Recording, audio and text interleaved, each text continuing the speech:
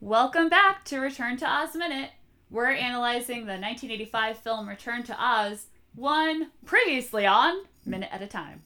I'm Tierney Steele. And I'm Mike Carlucci. And she's back! We're joined today.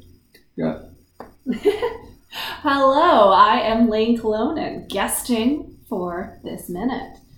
This minute is minute 29, which starts with Dorothy telling Billina that the house was how she got to Oz the first time. And it ends with her about to explain why Billina doesn't understand that it's not just a yellow brick. And in between, like I said, it is mostly, here's how I got to Oz, here's what happened, and then, oh no, but if that's the case, then this is all horribly wrong. Sounds like the plot of every Doctor Who episode. Yeah, you're not wrong there. You know, I made a TARDIS reference, and it's getting more and more apt. Yeah, I have to say, I'm a little confused when we look inside the house, that everything is all topsy-turvy, chairs are upside down, and yet none of the glass broke. Nothing seems like it, none of the breakables seem to have broken, which seems a little odd to me. And yet the roof is collapsing. Right. Well, you have to remember, the witch broke the house's landing. So she was Soft stable landing. enough for the glass not to break when it slammed into the ground. Wait, I'm going to I introduce guess. you to the most perfect answer for all your questions. Magic. It's the magic of cinema. Well, you're not wrong, because the Wicked Witch of the East at the time was wearing the ruby slippers. True. Maybe in their attempt to self-preservation, the slippers slowed the descent of the house. Couldn't save a fragile human body, but slowed the house enough so that Dorothy would survive the crash and Actually, potentially have all of her things if she needed them for the trip. I figured it out. The topsy-turvy stuff happens while the house is spinning in the twister. But if you think about it, when Dorothy lands, she lands with a little bit of a thump, but we don't hear anything breaking, and she's okay. So it had to have been a soft landing. And she didn't fix anything before she went out the door to see what had happened. True. There's also the fact, like we talked about in the last minute, about how this has clearly been more than 6 months. I would have expected that, all of the trees and everything growing on and around it would have broken glasses or something would be sprouting from the middle of the house, but there's none of that. The house is exactly the way it was when she landed. Yeah. But meanwhile, an entire civilization is gone without a trace. Exactly. It's bizarre. Welcome to Roanoke Colony Island Minute. Let's see. Yeah, she's pointing out stuff in the house, which I think is great because Billina can't see a thing. She's a chicken.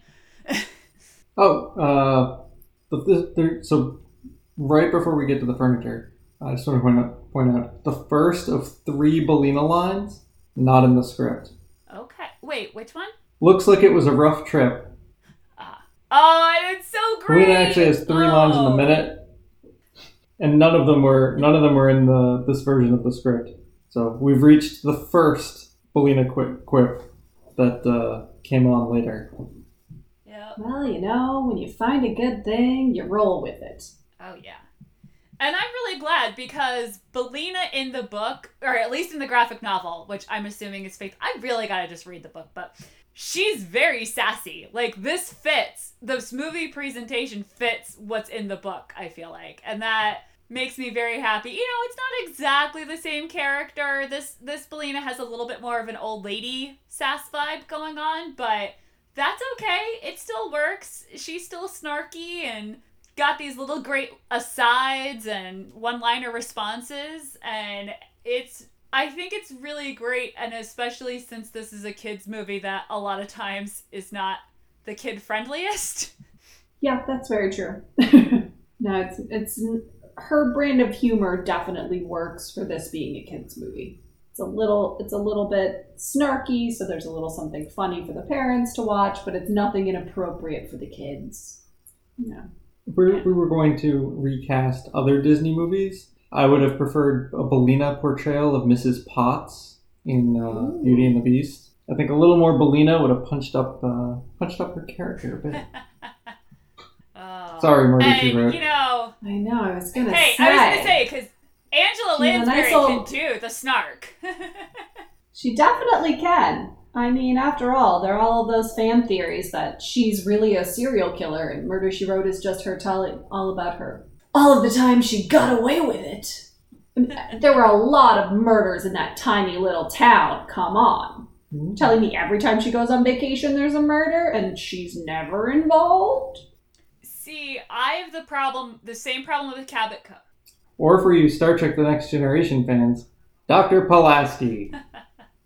My big thing is I have the same problem with Cabot Cove that I have with Gotham, and I realize that's not what Return to Oz is about, but I need to point out to people, why do people live in Cabot Cove or in Gotham? Why? Why would you stay Wait. there? These are dangerous, terrible places.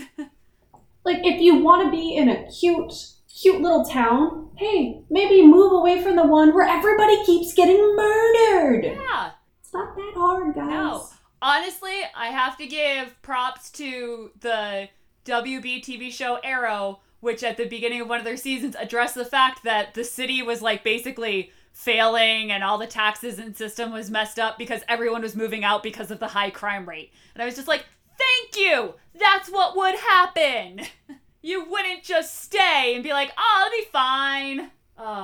Anyway, sorry, I didn't mean to get so worked up, but Murder, She Wrote came up and I get very excited.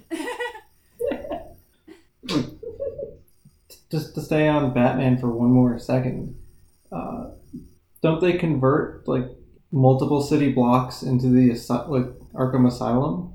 Like that's really not a city anymore. It's become something else. Yeah, it's a messed up city. You don't want to go there. And speaking of messed up, welcome to Munchkin In Land. Ascot. I do have things about this minute, I swear. If you will indulge me, there is a whole Wikipedia article called Political Interpretations of the Wizard of Oz. And I got into reading this because when I was in AP US History, we were allowed to watch The Wizard of Oz and use it to study the gold standard and all that stuff. So I wanted to look up because I didn't really remember the details from that project over a decade ago. Oh my god, so long ago. I'm old. But I found, alright, I'm just gonna quote because I'll butcher trying to summarize it. In a 1964 article, educator and historian Henry Littlefield outlined an allegory in the book of the late 19th century debate regarding monetary policy. According to this view, for instance, the yellow brick road represents the gold standard, and the silver slippers, Ruby in the 1939 film version, represent the silverite 16:1 silver ratio. So, I don't know how I did on that essay. I just remember being very excited to watch The Wizard of Oz in class, but hopefully I got that right. But yes, it is not just a yellow brick. It is an allegorical yellow brick. Symbolism. Let's see. Yeah. Oh, so when Dorothy tells Bellina of the Wicked Witch, and we get the wonderful Bellina half eating worms, half saying Wicked Witch, that is the second of 3 Bellina lines that was not in the script. So we were potentially one version away from the script from a very quiet chicken companion. What's the point of having a talking chicken companion if she doesn't talk a lot? I just don't know. Oh boy, I'm really glad they punched it up. I do wonder, I have said it before, that I wish I knew kind of what the order was for this making of with Bellina and the recording and the actress and everything, because like you said, they punched it up a bit. Yeah, because then Dorothy says, "Where are all the Munchkins?" And it's silence in the script, but we hear Bellina say, "What are you on about, my dear?"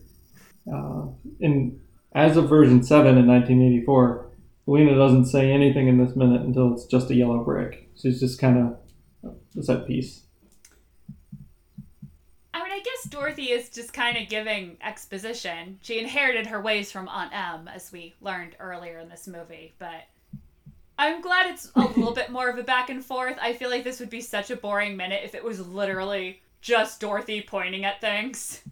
Yeah, that definitely makes sense. I mean, we all know that in this minute we are Belina, but it's helpful to have the audience be able to occasionally speak back what you are thinking, even if the audience is slightly more informed than Belina is. Some people may not remember things. It's, some of them are children and they don't remember things that happened 2 days ago, so it's good to remind people. It's also a good confirmation minute of, well, we were pretty sure what was going on, but it's nice to know that, okay, the characters are on the same page.